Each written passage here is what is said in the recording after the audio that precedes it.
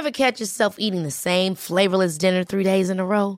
Dreaming of something better? Well, HelloFresh is your guilt-free dream come true, baby. It's me, Keke Palmer.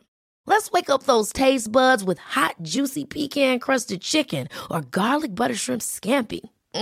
Hello Fresh. Stop dreaming of all the delicious possibilities and dig in at HelloFresh.com.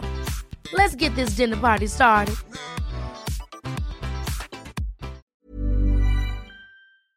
The Premier League All Access podcast is proud to be brought to you by Ladbrokes. Stay ahead of all the big games in the best league in the world, the Premier League. With the latest odds, form guides, expert opinions and more, the fans are the players at Ladbrokes. Are you in? Let's go. Play at ladbrokes.com, 18 plus, begambleaware.org. T's and C's apply. This is a Game Day podcast from TalkSport. Hello and welcome to the Game Day podcast from TalkSport with me, Sam Matterface, Darren Lewis, the assistant editor of The Mirror, and TalkSport's football correspondent Alex Crook. Can Borough beat United under the Friday lights as FA Cup weekend gets off to a magical start? Let's be frank, will Thomas sting Lampard? Get ready for 1994 nostalgia as West Ham head back to Kiddie. Burnley change things up as they have the only Premier League fixture of the weekend. Yeah, I'm selling it to you, I know. The Game Day podcast, looking ahead to the FA Cup fourth round weekend from TalkSport.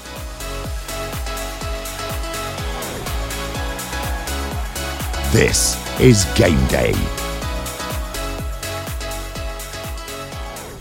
Well, it's been a couple of weeks, hasn't it, since we last convened in the Game Day podcast room. Alex Crook and Darren Lewis are here, and so much has changed. The landscape has changed. Roy Hodgson is back in business again. He has answered the siren's call. He has turned up at Watford. Why are you shaking your head, Darren? Did you think that was an odd quote for him to say that he was like a sailor passing past the mermaid siren call? It was a bit Eric Cantona, wasn't it, in the press conference as he was unveiled as the 15th Watford manager under the Pozzos? It was. I mean, look, to be fair, they've lucked out the Pozzos because he is actually a guy who will come in, get them organised and get them out of trouble.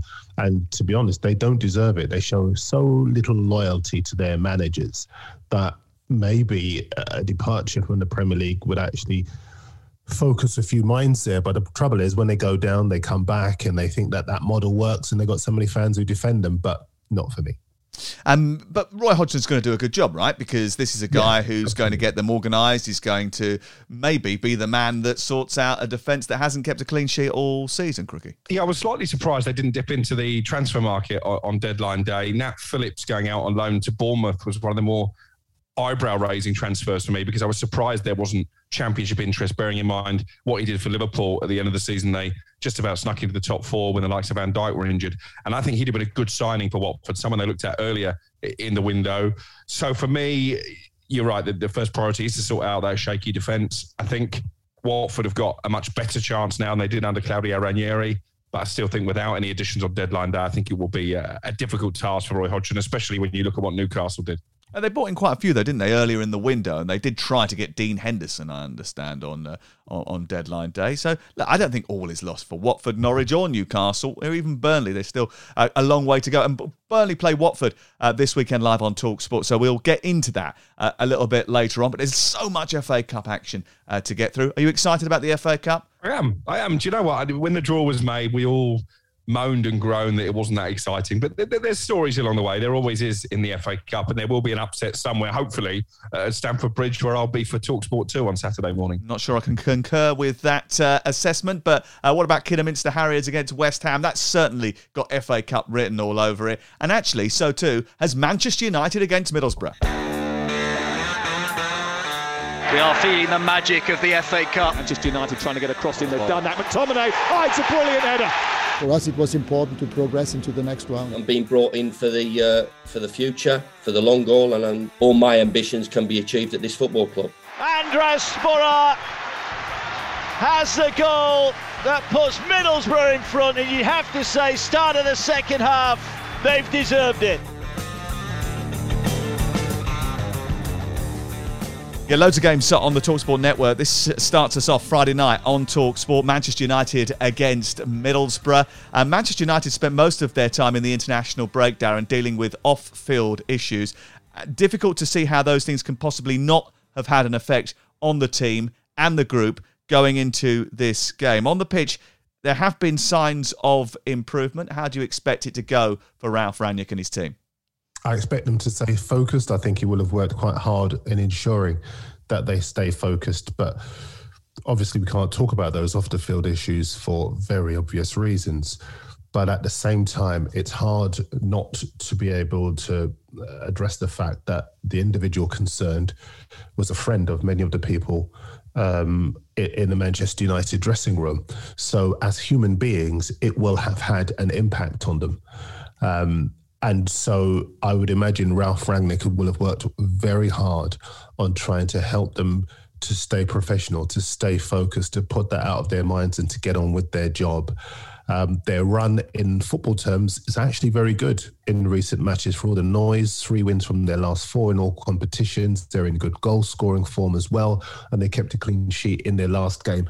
I think they will win this. Crookie, the statistics point to the fact that actually since Ralf Rangnick's been in charge, that they've looked pretty solid, Manchester United. Hasn't always felt like that when you've been at the matches watching the games. But in terms of Old Trafford, 5 wins in their last 7 games at home, but they're facing a Middlesbrough team that are in fantastic form themselves. 8 wins in the last 10. Chris Wilder has made a significant impact. Can he cause Manchester United, who might not be full strength because of what else is to come over the next few weeks, any problems? Well, I think you say United won't be at full strength. I think it will be interesting to see what type of team Middlesbrough send out, because they've got a huge game themselves in the Championship on Wednesday against Queen's Park Rangers. 2 or 3 changes, I understand. 2 or 3 changes, that's all. Okay, well, in that case, yeah, I think they will pose Manchester United a problem, because as you say, the form since Chris Wilder came in has been exceptional. They've got themselves to the cusp of the playoff places now, and he's been backed in the transfer window as well. Steve Gibson once again proving he's one of the most loyal chairmen in the history of football. So United will have to be at it. I thought the performance against West Ham prior to the international break was much better. It was more of the control, which is the buzzword that Ralf Rangnick has been using. But it's not just the high-profile police situation that will disrupt that Manchester United dressing room. You've got Jesse Lingard, who was trying to force his way out on deadline day. That didn't happen with Newcastle. Dean Henderson, you've mentioned, I know for a fact that he was very unhappy that his move was blocked. So there's lots of man managing for Ralf Rangnick to do. Not necessarily convinced that's his biggest strength. Yeah, I mean, so far, those things haven't really gone that well for him. Anthony Martial being a prime example, and also the situation that developed with Cristiano Ronaldo when he decided to take him off from the Brentford game. So, look, I mean, there's every chance that those situations could flare up over the next couple of weeks. United have won the FA Cup 12 times, and this is a competition that they've got to target, actually, Darren, because it's unlikely that they're going to be able to win any other piece of silverware, and they can't keep going on not putting pots in the trophy cabinet. It's been a long time since they last did that. Yeah, you're absolutely right. They've got to get back to winning form in terms of silverware. It's been too long since they kind of cultivated that culture of winning at the club, and they do have too many good players not to be targeting the trophy itself. So, listen, only one team is going to win the Premier League, as we know, City. There are a whole host of teams in with a shout for the top 4. This is a competition that if they can just put their heads together and get a bit of consistency, they can win it, because anything can happen. He's given up. The Liverpool fan has given up. He's thrown the towel in already. That's it, Manchester. No. He's given it. Have you put the ribbons on the trophy and everything? No, I'm just a realist. I think as far as City are concerned, they're too good, too strong. Is it reverse psychology? Come on, tell us the truth. Is it reverse psychology? You're trying to sort of launch us into a false sense of security here? Well, look, I would say this. Luis Diaz being signed, I know we're going to talk more about Liverpool later, but Luis Diaz being signed gives Liverpool real impetus. They've got 3 players in him, Jota and Harvey Elliott, who can deputise with Salah and Mane needing a break after the AFCON. And so you don't really lose too much quality with that calibre of player. But on the face of it, it would take an almighty collapse from City to throw it away. I will get to Liverpool in just a second because they've got a new star signing. He might well feature in the FA Cup this weekend. Fingers crossed, hope that is the case because I'm doing the game live for ITV. Imagine the audience if he does end up turning up. Let's move along to our second match. We're going to preview about 10 or 11 matches in this podcast today. Lots of FA Cup games. Only one Premier League match this weekend. We'll get to that. But Cambridge United's reward for beating Newcastle is a game with Luton Town. Look, I mean, you could have got a better draw. Didn't quite work out. Maybe you'll get through to the fifth round of the competition and you'll get a massive name in that. Not the most inspiring draw, it must be said, but Kidderminster Harriers do get quite a good draw. They welcome West Ham United to Agbra for the second time, 1994 the last time they did so. Lee Chapman scoring the winner with a header in the 69th minute. We all remember it very, very well, those scenes. And that Reading game that they won to get to this stage was an absolute belter of a football match. We're hoping for very much the same, aren't we? I think this will be a classic FA Cup occasion in terms of the atmosphere, the surroundings. It's going to be a bit of a culture shock for some of those West Ham players. But I think Darren made the point after the third round, once the draw was made. This is not the West Ham of old, the West Ham that would go to Oxford in midweek and get battered or would get knocked out of the FA Cup by AFC Wimbledon. They've got a lot more about them these days under David Moyes. He'll have them well prepared. They'll be professional. And I actually think they'll end up winning quite comfortably if they can come through the first 15, 20 minutes when the crowd are up, the kiddie players are running off adrenaline. I think if they can see that out, it should be a fairly routine victory for the Premier League side. I don't think they're going to use kiddie players. They're going to use full-grown adults.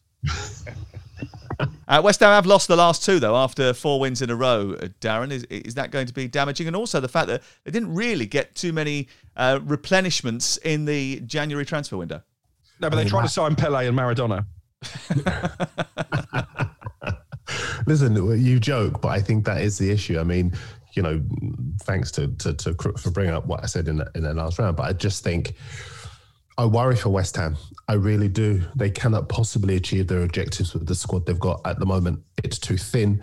You saw against Manchester United that, and in a couple of games now, that Antonio's labouring. He's out of form when he doesn't score or Jared Bowen doesn't score. Too few players are able to step up with any kind of consistency. And there is anger within the West Ham fan base. And I wonder if we could see a little bit of that with the travelling support at Kidderminster, because the fans feel a chance has been blown to really transform things for West Ham. And in the summer, well, in the summer, it might not come again. By the summer, Man United might be stronger. Spurs will be stronger. Arsenal will be stronger too. I think their chance is gone. I think the fans might be right. Yeah, and Manchester United might be stronger because they might try and sign Declan Rice. I thought it was quite interesting, actually, that West Ham went in with a huge bid for Calvin Phillips, probably knowing that they weren't going to get him, but to signal their intention that they were interested in him in the summer. Whether or not that move can happen, does that tell us that actually he's trying to partner Phillips and Rice together, or he's trying to replace him, Crookie? I think the latter. I've said it before over the course of the season. If you listen to Declan Rice's post-match interviews without actually coming out and saying, I think I need to leave in the summer, he's basically giving all the indications when he came out after United and said he loves playing at Old Trafford. Obviously, United fans have latched onto that, but I think he's hinted in the past that maybe his ambitions now have outgrown West Ham. And if he was in any doubt, probably the lack of activity in the transfer window will have made his mind up. Interesting quotes from David Moyes coming out midweek. He said they made 3 record transfer bids in the January window. The board certainly tried to back him. I think also there was a school of thought by David Moyes that unless they could improve the squad, he wasn't going to bring in players just to make up the numbers and risk upsetting the harmony in the dressing room. That might be a mistake for the reason that Darren has underlined, because Antonio's lack of form isn't recent now. It's been going on for quite a few weeks. They've had problems at the heart of the defence. They've missed Cresswell as well. And you have to say at this stage, they're outsiders in terms of the top 4. They probably always were. But, I mean, look at Wout Weghorst, for example. We'll talk about Burnley later, but Kevin Hatchard, who regularly contributes to this podcast, he says he's a player that could have done a job as backup for Mikel Antonio. So why didn't West Ham go for him? Clearly a player that was gettable in the window. I mean, I love Kevin. You know, I've got a huge amount of respect for him, but he also said Timo Werner was fantastic. Jared Bowen has got 4 goals in 4 games. No English player has been involved in more Premier League goals this season. They've got Cresswell back, which is important for them because set pieces are a major part of what they do. Craig Dawson has gone close so many times. It is crazy. He will get one soon, folks. He will get one soon. And you talked about Mikel Antonio. One good thing for him over the last week was that he went away with Jamaica, Darren, and scored. So maybe that might be the start of things because he does score in batches. No, listen, there's no doubt about his quality at all. The fact is he just can't do it on his own. You look at all of the other teams that are in contention for a top 4 place. Spurs have got Son Heung-min and Harry Kane. Man United have got Rashford and Ronaldo and Cavani, and Arsenal they've lost Aubameyang, but they've got Martinelli and Lacazette. Arsenal have got, hold on, I'm just looking. No one. No, they're all on loan. They're all on loan. No. But the players they do have can score goals. I just look at West Ham, and Crook made a point that when we next do a press conference with David Moyes, he'll come up with the thing we all expect. Oh, well, if we couldn't improve our squad, then it wasn't worth getting bodies in. No, I don't think the fans are having that anymore. There were players out there, Vikos, Abubakar, who's scoring goals at the AFCON. There are players out there that West Ham could have brought in, and they will not finish in the top 4. It cannot be done up against the calibre of club that they're up against and the depth of strikers that other clubs have. It won't happen. And that's why it's going to be... I think we'll see the start of it at Kidderminster, of the fans' anger. Okay, all right. Well, we'll see. Watch this space. Listen to this space because that game is live. 12:30, it forms part of game day. We're underway at 11 o'clock live on TalkSport, and that game will be our starting feature. At 3 o'clock on TalkSport 2 on Saturday, we've got live commentary of Frank Lampard's first game in charge of Everton at Goodison Park. It's all change at Goodison Park. Lampard in, Joe Edwards in, Chris Jones in, Donny van der Beek in, Dele Alli in, Tim Cahill set for a prominent role. Looks like Ashley Cole is joining the staff as well. Duncan Ferguson, I think, is staying now, although I don't know exactly what his role is going to be, bearing in mind it seems like the England squad from 2006 are assembling behind Frank Lampard. Popular appointment, a good job for him, and a good fit for Everton, Alex? I couldn't say that with any kind of conviction, to be honest. You've been promoting him all week. Why have you changed your mind? Because I think the squad is still an issue. And I mentioned this on Tuesday on White and Jordan in the aftermath of the transfer window. It went unnoticed, but Everton actually spent another £30 million in that transfer window. I know that was offset by what they got in from Luca Dean, but for me, every player they signed has questions to answer. Mykolenko doesn't yet know the league, didn't exactly start in sparkling fashion on his debut. Nathan Patterson, I think, has played almost as many games for Scotland as he did for Glasgow Rangers. Donny van der Beek, Manchester United fans have taken him to their heart, even though he's barely kicked a ball for the club. So there's a reason why 3 managers, if you include Michael Carrick, have decided that he's not up to the rigours of the Premier League. Dele Alli isn't the Dele Alli of 2 years ago. So I think they've taken a leap of faith in a lot of the signings they've made. And they've taken a leap of faith in Lampard as well. It's not a great Everton squad. It's not a great Everton squad. Cheer up. Come on. I've spent a lot of time with Everton fans over the last couple of days. They're all absolutely buzzing for this. They're thinking about a change of formation, a change of attitude. They've got good players. Damari Gray is a good player. Andros Townsend is a good player. Dominic Calvert-Lewin is coming back to full fitness. Okay, Doucouré's out, and that is a problem. I think defensively there's a massive issue there. Left back is a problem. They've only got one, that's Mykolenko, and he doesn't know the league, and Crook's absolutely right on that. Right back's a bit of an issue in the fact that Nathan Patterson still hasn't made his debut because of COVID issues. But Seamus Coleman's there, and Kenny, I'm not entirely sure about those two. But they've got 3 central defenders. I think a lot of talk has been 4-3-3, reverting to that sort of shape. I think actually they'll go 3 at the back with wing-backs either side. They might even play Damari Gray as a wing-back to start with. It's all going to be about getting crosses into Richarlison and Gray, getting them on the front foot, engaging the passion of the support. And if they can do that, Darren, then there's every chance that they will stay in this league. They will stay in this league anyway, won't they? Absolutely. I don't like this.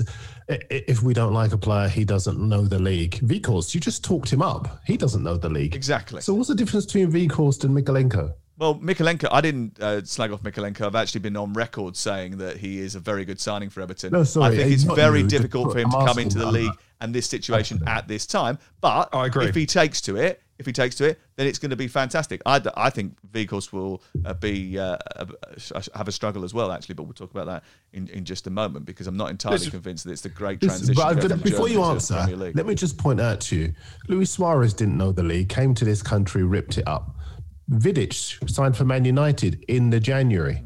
If you recall. It has been a bit different over the last couple of years, players coming in from abroad and settling immediately. I think maybe actually enhanced by the fact that the pandemic hasn't made it as easy to settle for people. Yeah, I wouldn't doubt that at all. But if a player has quality, he has quality. It's just that, really, have we become less patient with some of these players? Well, I think we've become less patient completely with everything, haven't we?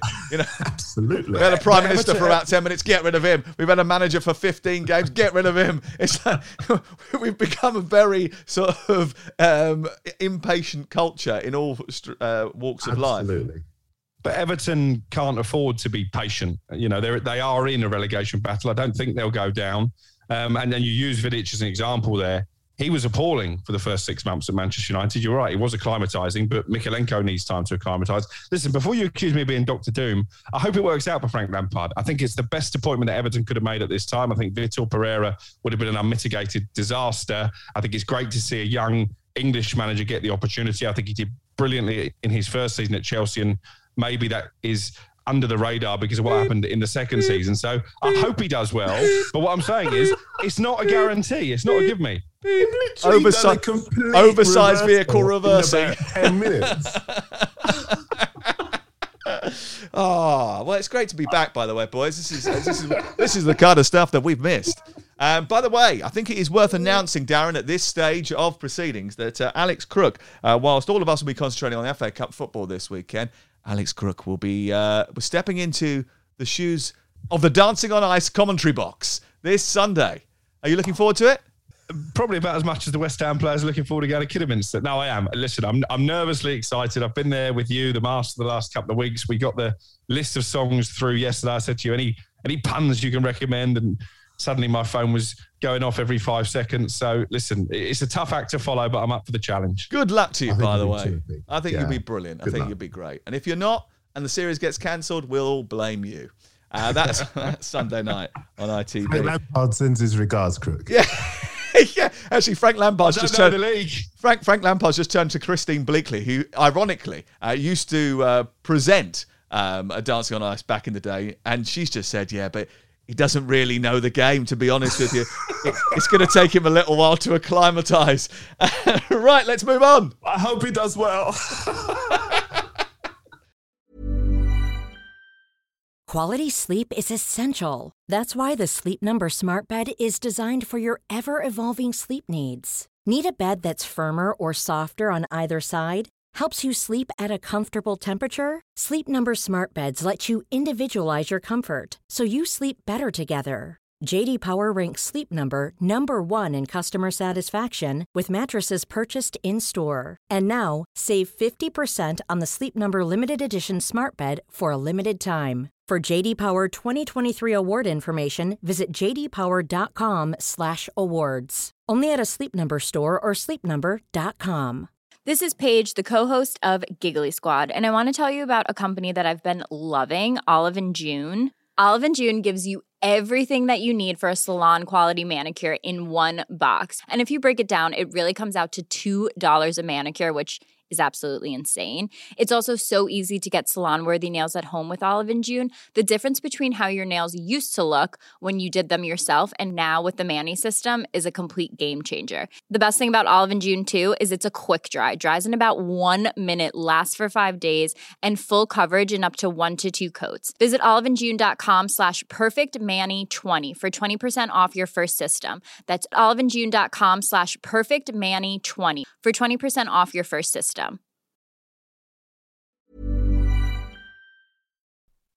The Premier League All Access podcast is proud to be brought to you by Ladbrokes. There's a lot more to those 90 minutes than what goes down on the pitch. With the latest odds, form guides and expert opinions, you'll know the score with Ladbrokes. Odds update on TalkSport with Ladbrokes. Are you in? Let's go. Play at ladbrokes.com, 18 plus, begambleaware.org. T's and C's apply. Burnley against Watford is live on TalkSport, 6 o'clock on Saturday night. It's the only Premier League game of the weekend. It's one of those rearranged ones. In fact, today we've learned that there's quite a few rearranged games that are going to be going on during the February half term, which is the third week in February, the last week in February, and it's going to be sort of clashing with Champions League football as well. So it's going to be quite a congested period, I think, over the next few weeks and months. Burnley have got a lot of games to make up, but they've been bolstered by the return of Maxwell Cornet, and Wout Weghorst arrived to bolster a team with a respectable goal-scoring record. 81 goals in 141 matches, if my memory serves me right, in the Bundesliga, something like that. A very good record. He's 6'6". Can he step into Chris Wood's sizable shoes, Crookie?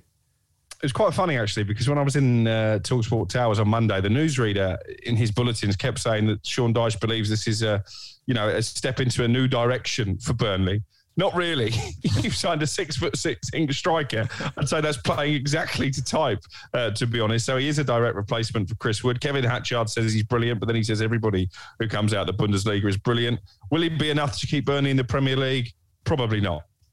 They've had a problem scoring goals, don't they, Burnley? 16 goals in 18 games. That is not enough if you want to stay in the Premier League, Darren.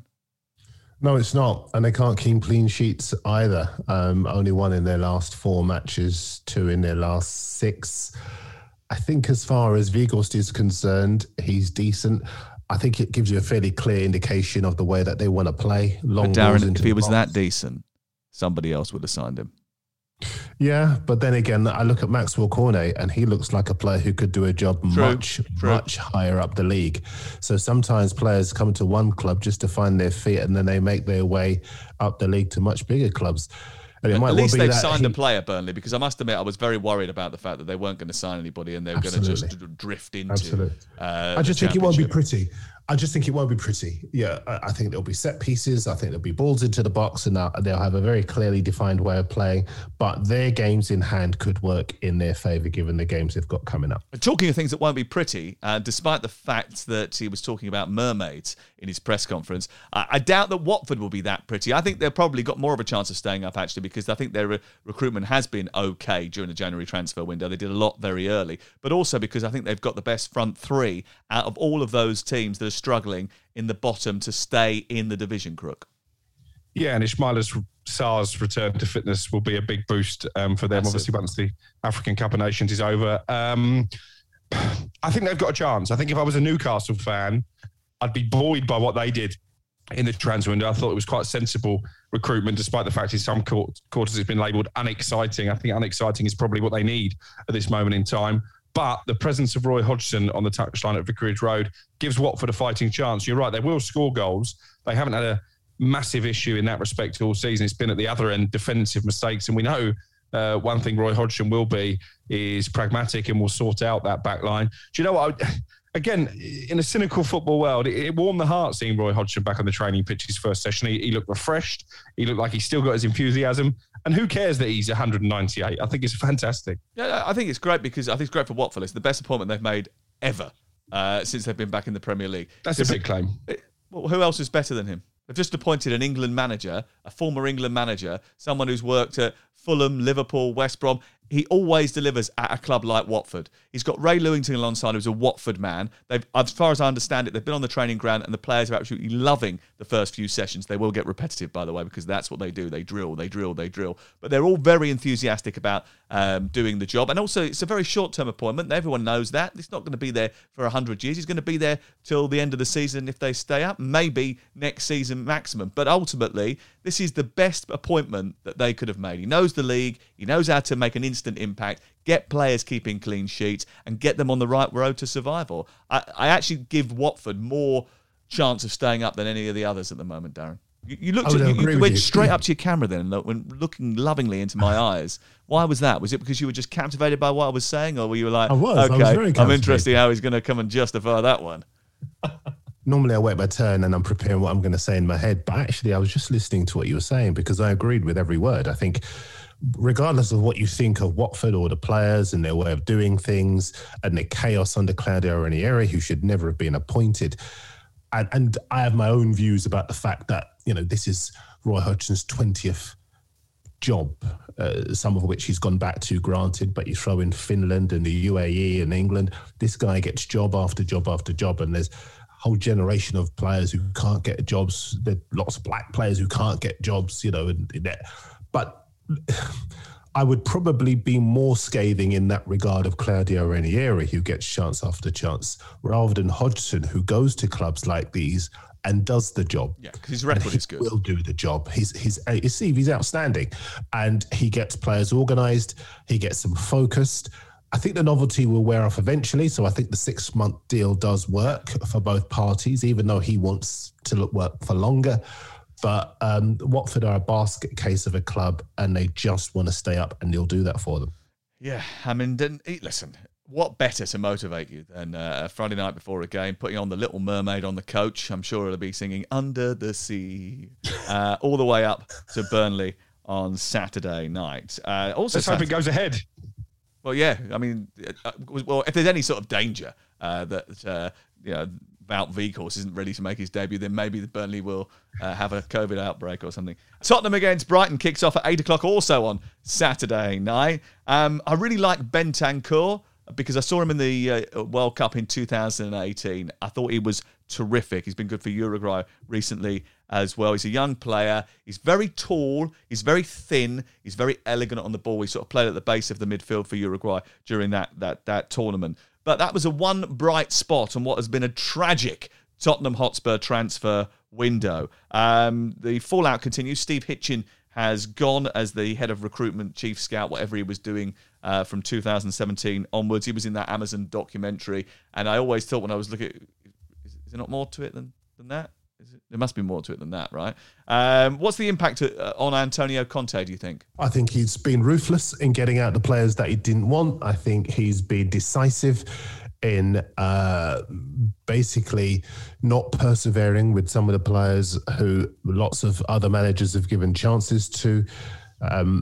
The two players that he's brought in enables him to play with a 2, and he'll use Son Heung-min as a striker going forward. He'll play with a 3-5-2, Davies, Dyer and Romero, who's fit again at the back, Reguilon left wing back, and Emerson Royal right wing back. So just to clarify, you don't agree with my assessment that it was a tragic window? No, I don't. I don't either. Really? I don't, okay, because interesting. Look, as far as Diaz is concerned, what can you do if you're Spurs when a Liverpool come along who can offer Champions League football and the chance to compete for the title every season? But do you not think that when Antonio Conte took this job, he was expecting a lot more investment in January? And the reason I say it's a tragic window, one thing that concerns me is that I don't think that they have delivered what they promised him when he walked in the door. And if that's the case, will he walk out of that door in the summer? I don't think he will. I think he'll stay. I think they'll give him more money in the summer. I think he took the job on the basis that he would have to sell to buy, but they couldn't get enough takers for the players that they wanted. I still think they'll continue selling players and raising the funds to be able to go out. I'm more disappointed with Paratici, the director of football, than Spurs, because Spurs tasked Paratici with going out and bringing in the players. It was in November that they lost to Mura. And at the time, he said there's not enough quality content in the team. Now, between then and the end of January, Paratici should have had more options on the table rather than having to go back to his old club for 2 players he signed for them to bring to Spurs. So I'm more disappointed in him than I am in the club. But I think he does work for the club. He is the technical but before it was Daniel Levy, vetoing deals and rummaging around the bargain basement. He's handed all of that to Paratici. Hitchen's gone because Paratici's basically eased him out of the picture and is doing all of the deals. But either way, I think just as Conte's been ruthless in getting players out, he'll manage up as well as down and say in the summer, look, this is what I want and this is what I want you to do to keep me. And then if they can't do it, he'll leave. But I don't think he'll just walk out before maybe they're having a very, very serious conversation, because this is the chance for Spurs to decide what kind of club they want to be. They won't do better than Conte in terms of a manager. Crook? I don't think Steve Hitchen can have too many complaints. You just said he's been there for 5 years. Their recruitment's been a shambles in those 5 years. I agree. that was an easy decision, I think, to be made. I agree with Darren. I think Antonio Conte has been around the block enough times to know that January is a difficult market to trade in. They did try with Diaz, but actually just ended up doing Liverpool's bidding for them and just brought forward a transfer that would have happened in the summer anyway. Adama Traore was a bit of a faff. Had they have just paid £20 million earlier in the window, that deal would probably have gone through before he had the chance to have his head turned by Barcelona. But they have cleansed the dressing room. They've got rid of some bad eggs there in their eyes to try and make it a much more harmonious environment. They'll get rid of more players in the summer, and I think they will look a lot stronger by the end of the summer transfer window. If they don't, then Antonio Conte's position will be in doubt. Having said that, the short-term objective is to qualify for the top four. And I said this on TalkSport on Tuesday, without signing a player, if you look at the contenders for the top four, Manchester United had the best transfer window. That's the thing that I don't understand. When I say that they've had a tragic window, the guy walked in and said there wasn't enough quality to be able to bridge the gap between them and Chelsea, for example, because they played them 4 times and it was talking after the semi-final. Now they're in a situation where there is an opportunity here, right? There's no doubt about it. Top 4 is available. It's available for Arsenal. It's available for West Ham. It's available for Manchester United. It's available for Tottenham Hotspur. Now, arguably, none of those clubs, and you've just outlined the situation at Manchester United, they don't have to go because they've already got the resources, but none of the other clubs have done anything in the transfer window to suggest that they're really going to make a go for it when they could have done. Would that not be a fair accusation? Well, I think Spurs have, because Bentancur is a quality player. He's won the league 3 times with Juventus. He's an Uruguay international. He will add steel to that midfield that they didn't have. But look how long it took Jorginho to adapt to the Premier League. It's a faster pace of the game, Darren. Every player is different. Every player is different. That's true. And some players take a longer period than others. I'm quite excited about seeing him play, and we'll see. But I think the poor quality of the Spurs side suggests he's going to go in straight away, and he'll get the opportunity to find his feet almost immediately. Likewise, Kulusevski. So I think they'll get that chance to acclimatise, but I'm less pessimistic about Spurs. I think they've been decisive. Had they not got those players out, we'd have been moaning about them and saying, oh, they're stuck with all those players who are not doing well. They've cleared them out. They've got a deal for Dele Alli. That means that they could get £40 million if Lampard turns him into a player again. That's good business. I think as far as Conte is concerned, he's not saddled with people poisoning the dressing room because they're not getting a game. I think that's good business. So, look, Son, as a striker, will be outstanding. I think he could walk into any team in the country, bar none. And I include Manchester City in that. He is that good. I think him as a striker alongside Kane and Kulusevski in a position that Son used to occupy, to me, that says to me that Spurs have reconfigured their side to give themselves the goals and the chance to get into the top 4. Okay, well, let's see what happens. Good luck to them in doing that. And let's see what happens on Saturday night when they take on Brighton, who lost Dan Burn in the window. How do you assess them going forward? They're 9th, aren't they, in the Premier League? They're not going to go down. They've got 30 points. They're very, very comfortable. They could finish in the top 10, Crookie. But ultimately, this is an opportunity for them to try and challenge for a trophy. Yeah, the window from a Brighton perspective was as predicted, really. There was vague interest in Tariq Lamptey and Yves Bissouma, but those aren't deals that you can do in January. I'd keep a close eye on Bissouma, in particular when the summer comes around, because he'll only have a year left on his contract. Dan Burn was a bit from left field, as Graham Potter himself, in a very classy departing statement from Brighton, said they weren't looking to get rid of him, but when a chance to play for your boyhood club comes around, they couldn't stand in his way. They've also made a decent profit on what they paid to sign him from Plymouth. Lewis Dunk is back in contention, could well play at the weekend, so Dan Burn wouldn't have been a regular anyway. They're still lacking a bit in terms of goals, relying on Mopé and Danny Welbeck, in particular Welbeck, to stay fit. But I think they should be targeting an FA Cup. I hope it's a strong Brighton team because they're not in any threat of relegation. I spoke to Solly March a few weeks ago and he said we're not really European contenders. It's silly to suggest we are. So if you're not going to have a go at the FA Cup, then the season basically ends if they lose this weekend. So let's put a strong team out of you, Graham Potter, and let's have a real go. This one could go to extra time and penalties, bearing in mind that 7 of Brighton's last 10 League and Cup games have finished 1-1 in 90 minutes.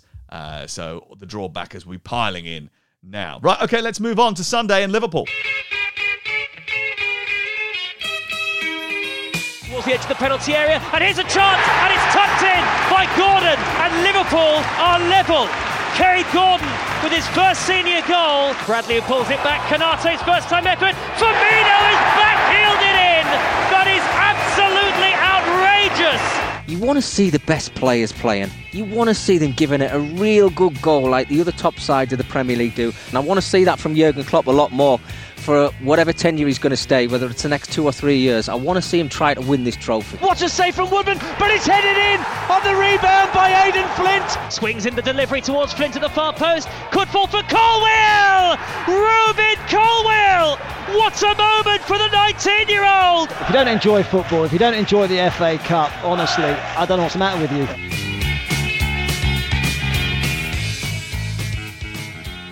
Well, I suppose this is all about what team Liverpool pick on Sunday at midday, very early. Why is it so early? Midday on Sunday, Liverpool against Cardiff.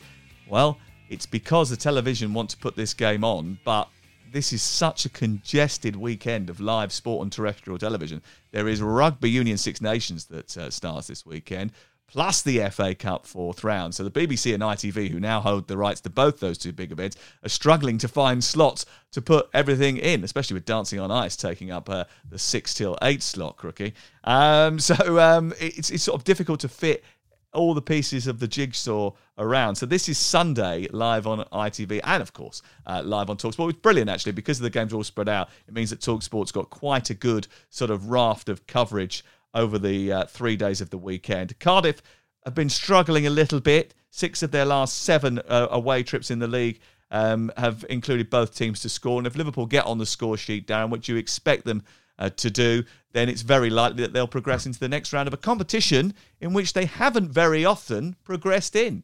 Yeah, they haven't progressed in the past, but I think because City are going to win the league, I'm a realist. I'm not going to kid myself. City are just too good. But I think if Liverpool end the season with one, obviously the Carabao Cup, they're in the final. They end the season with 2 trophies. That culture of winning continues. And I don't think that anybody would be too unhappy. And then they basically regroup for another title challenge again next season. The interesting thing about this game is that I expect some of the kids and the rising stars to play. Your Caoimhe Kelleher's, your Nico Williams, your Curtis Jones. I expect some of those players to play. I do think Diaz will start. I'll be surprised if he doesn't, because he'll need to get acclimatised to English football as quickly as possible. Harvey Elliott's fit again. I would expect him to be playing some part, and Jota up front. And I think the more that forward line plays together, the more used to their game they'll get. But I still think Liverpool will be too good. Yeah, I mean, £37.5 million for a player of what appears to be his quality seems to be quite a snip. It's another win for the Liverpool recruitment department. He's a player who plays on that sort of left-hand side, will take a little bit of pressure off Sadio Mane, who's not available for Liverpool this weekend because he's involved in the final of the Africa Cup of Nations. I mean, can I just say, Sam, we know that Liverpool hijacked Diaz from Spurs. And sort of. Daniel Levy at Spurs basically told the sporting director that he would complain to Liverpool's owners about their conduct. And Daniel Levy said he's going to complain to Liverpool about their... Yeah, Sam Wallace, my colleague in the Telegraph, has done a really good analysis of it. And it's a little bit like if somebody was to complain to me about pulling off a great exclusive, and he'll go to my boss and say, my goodness, it's disgusting that he's gone and got that. My boss would say, great, well done. Have a pay rise. As if Liverpool are going to be upset with their sporting negotiators for pulling out of the bag an outstanding signing like Luis Diaz. Absolutely delusional. Yeah. It does sort of make you wonder, really, what sort of world Daniel Levy lives in. Interesting.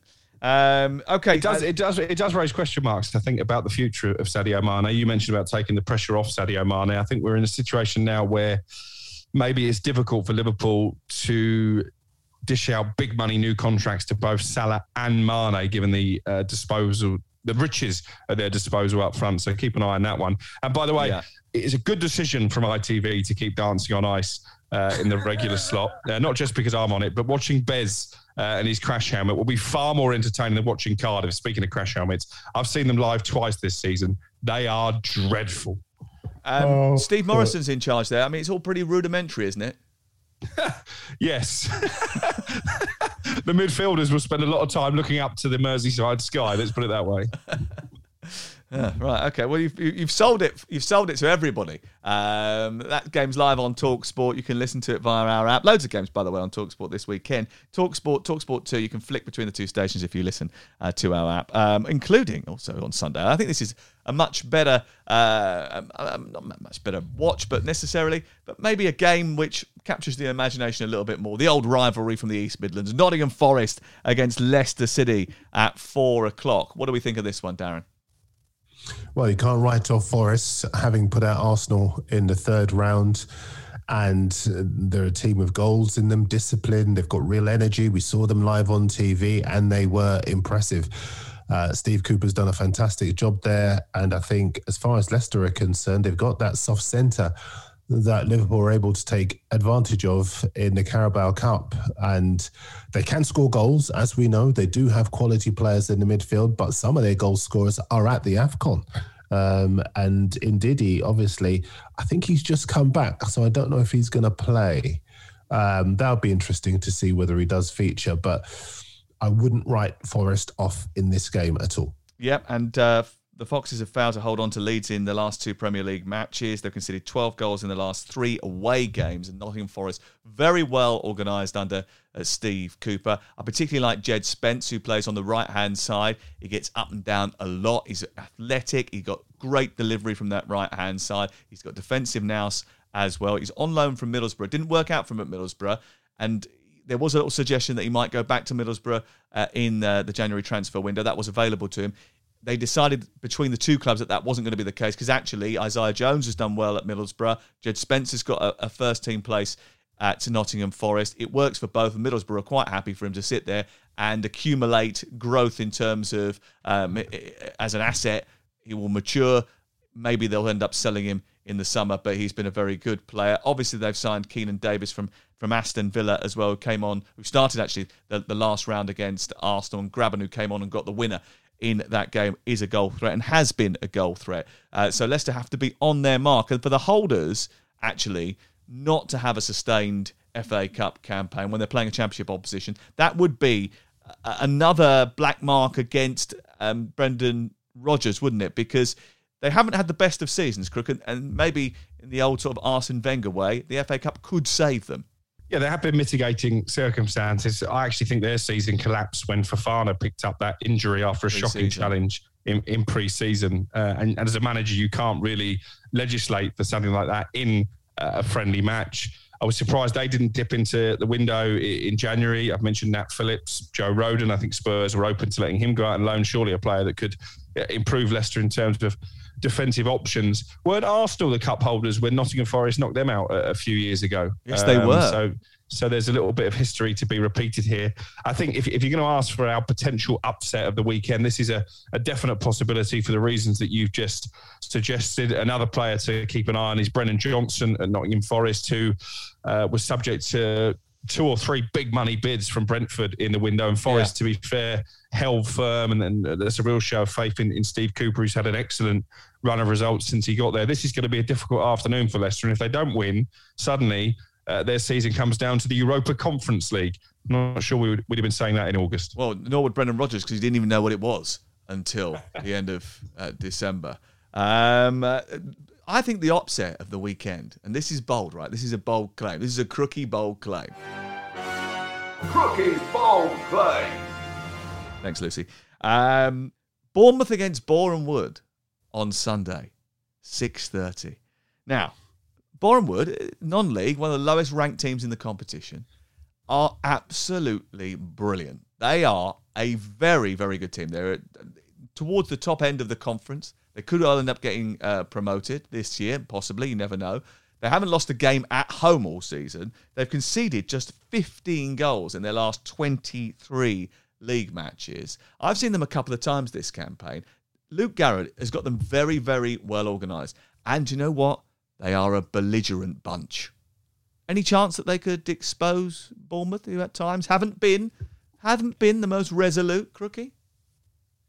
Maybe. But despite Adrian Durham's whinging and moaning on TalkSport, they had a really good transfer deadline day. Bournemouth brought in 5 players, some of real Premier League quality. So the squad is a lot deeper now than it was going into deadline day. So I'd imagine Scott Parker can afford to put out a fairly strong team in this competition. The Championship is the priority, no question about that. But they went to Yeovil in the last round, which again was a potential banana skin. An excellent hat-trick from Emiliano Marcondes, who can't get in Bournemouth starting 11, maybe epitomising just how much quality they do have. So I think at home, I think Bournemouth will have enough. If the game was in Hertfordshire, maybe I would go along with you, but I think the Cherries will win this.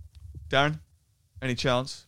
Living the dream there? I might just be a little bit contrarian and say that, yes, they've had a really good transfer window, but it'd be interesting to see what sort of side they put out. Will they play some of these players straight away so that they can get hit the ground running? And could Bournemouth maybe take advantage of the fact that those players, as good as they might be, are still getting used to the game of the established Bournemouth players? Anyway, it's not like you're going to a major Premier League ground or a Championship ground, is it? I mean, basically, Boreham Wood's ground is the same size as Dean Court, I think. Oh, is it? 11,000? It certainly feels like that when you're there. I mean, Dean Court's like tiny, isn't it? You know, let's be honest. It's like, you know, there's a clubhouse in the corner. There's an old girl selling raffle tickets, something like that. A creative license there from our esteemed host, I think. No, it's equitable. Wouldn't look out of place in the conference, would it? Let's be honest. Dean Court. Aren't you mates with some of the Bournemouth hierarchy? You're just slamming their football club here. No, I'm not slamming the football club. It's the stadium that I always think is just a little bit, you know, dated. Go on, sorry. I interrupted you. No, listen, I think you've probably stolen my thunder a bit, actually, because I want to listen to you more than myself, so you go ahead. I'll move on quickly. I didn't mean it. Love you all. Chelsea versus Plymouth is 12:30 on Saturday. It's the same time as everybody will be tuning in for Kidderminster versus West Ham. I mean, who's going to Chelsea this weekend? Oh, you're doing that one, Crookie, are you? When West Ham are 5-0 up after half an hour, everyone will switch over to TalkSport 2. Tune into TalkSport 2 on the app. Yeah. 6,000 Plymouth fans amongst a sellout crowd at Stamford Bridge. Brilliant. 40,000 people at Stamford Bridge for an FA Cup. Well done for Chelsea for putting decent ticket prices in place for that game. Fantastic. And Plymouth, I mean, they're used to clocking out the miles from their base in Devon anyway, but certainly in this FA Cup run, this is the fourth round running because, of course, League One teams come in round one where they've been drawn away from home. In fact, they've played 8 of their last 10 games in all competitions away from home parks, so that won't bring any fear. They're a decent enough side in League One. Obviously, they lost their manager, Ryan Lowe, earlier this season to Preston. That was a blow for them. Not quite the same force, but they do have a couple of players who could potentially cause Chelsea problems. Luke Jeffcott has scored in each of his last 3 games. Ryan Hardy, their top scorer, has 12 goals. And they've also got Jordan Houghton, Chertsey-born, former Chelsea Academy player who might have a point to prove. Having said that, Chelsea will win. Jordan is a brilliant number 4, probably the best number 4 in League One. He sits at the base of the midfield. He sprays passes around. He dictates play. He's played at Stamford Bridge a lot because, as you say, was a Chelsea FA Youth Cup winning captain at one stage. Big mates with Ruben Loftus-Cheek and Andreas Christensen, who are in the same youth team as him. He's got a point to prove going back to Chelsea. In fact, his brother James Houghton, is still a coach at Chelsea, but will be in the away end this weekend supporting his brother playing for Plymouth. I mean, if anyone can buy a half and half scarf, it's definitely going to be him. What about Chelsea? Like Liverpool, Manchester United, they've probably got to target as many trophies as they can because, as Darren has already told us, Manchester City have won the league. How will they be affected by the loss of Joe Edwards leaving the coaching staff? Will it be that significant? Anthony Barry, I think at the moment, is going to stay as part of Thomas Tuchel's team and not join up with Frank Lampard. Ashley Cole looks like he's going to Everton, leaving Chelsea, but he wasn't really working with the team anyway. He was sort of marshalling loan players and having a different role at the club. So do you think there'll be any impact from any of the departures? No, I think they'll know their jobs. They'll win.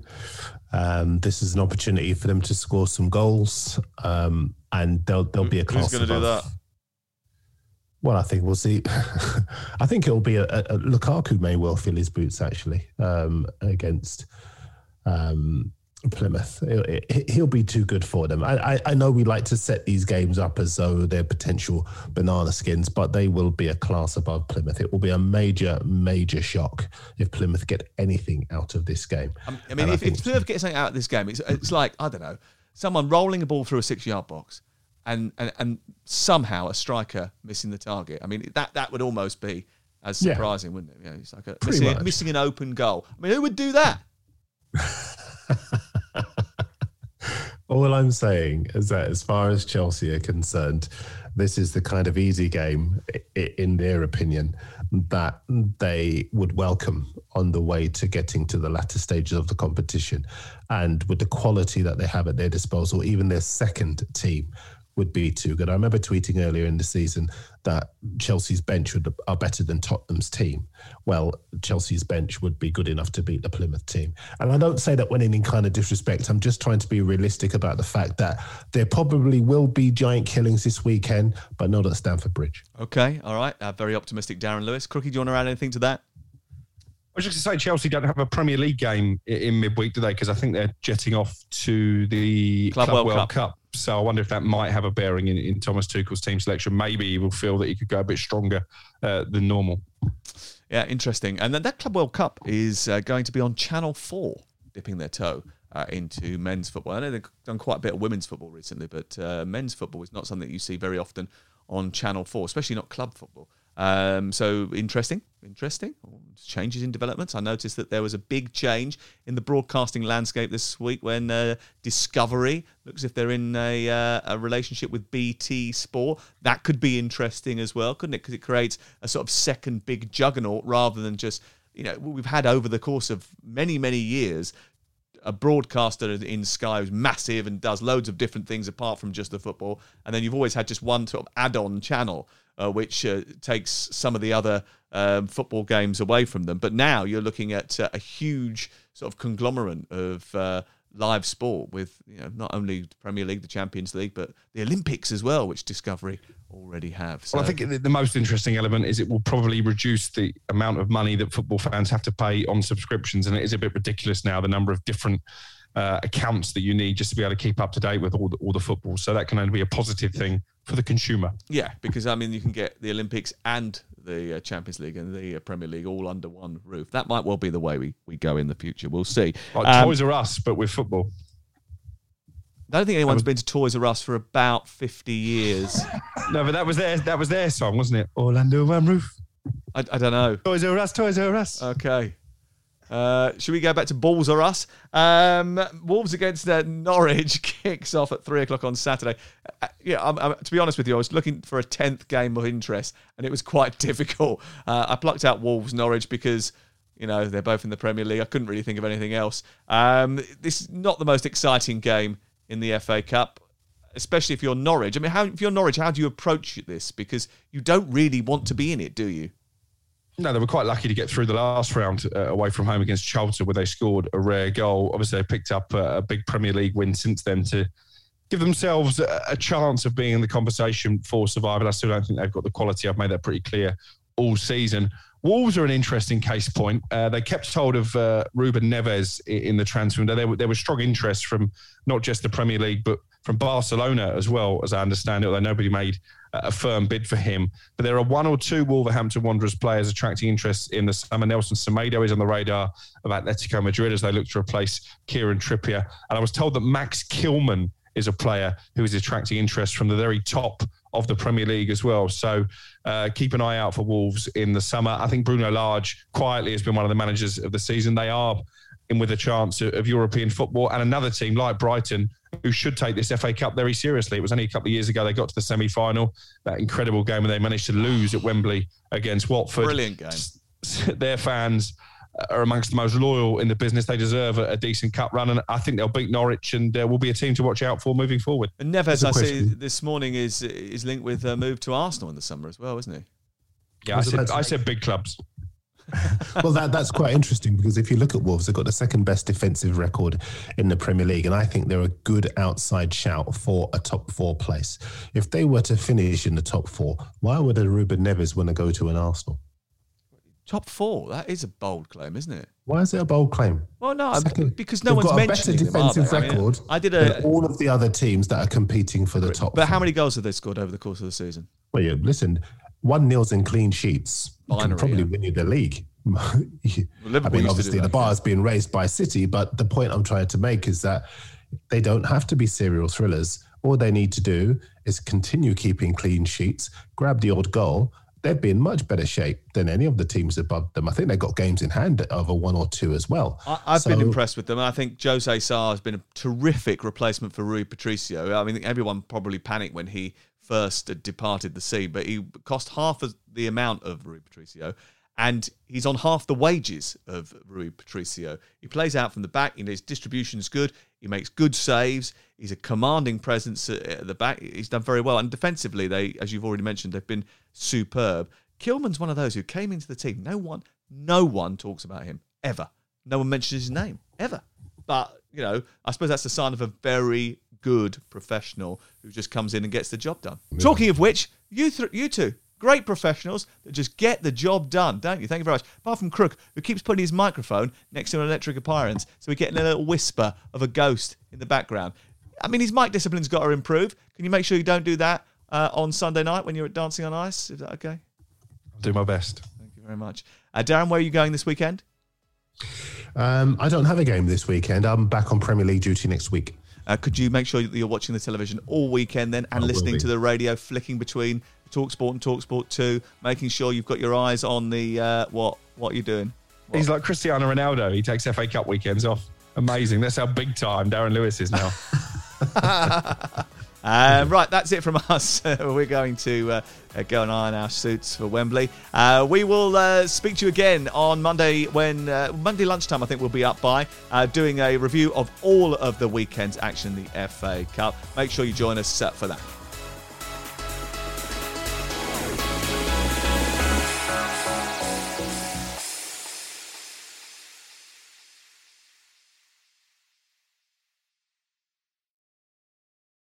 The Premier League All Access podcast is proud to be brought to you by Ladbrokes.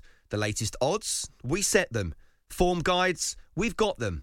Expert opinions, we share them. The best fans in the world deserve the best. Be matchday ready before the whistle blows with Ladbrokes. Odds update on TalkSport with Ladbrokes. Are you in? Let's go. Play at ladbrokes.com. 18 plus. BeGambleAware.org. T's and C's apply.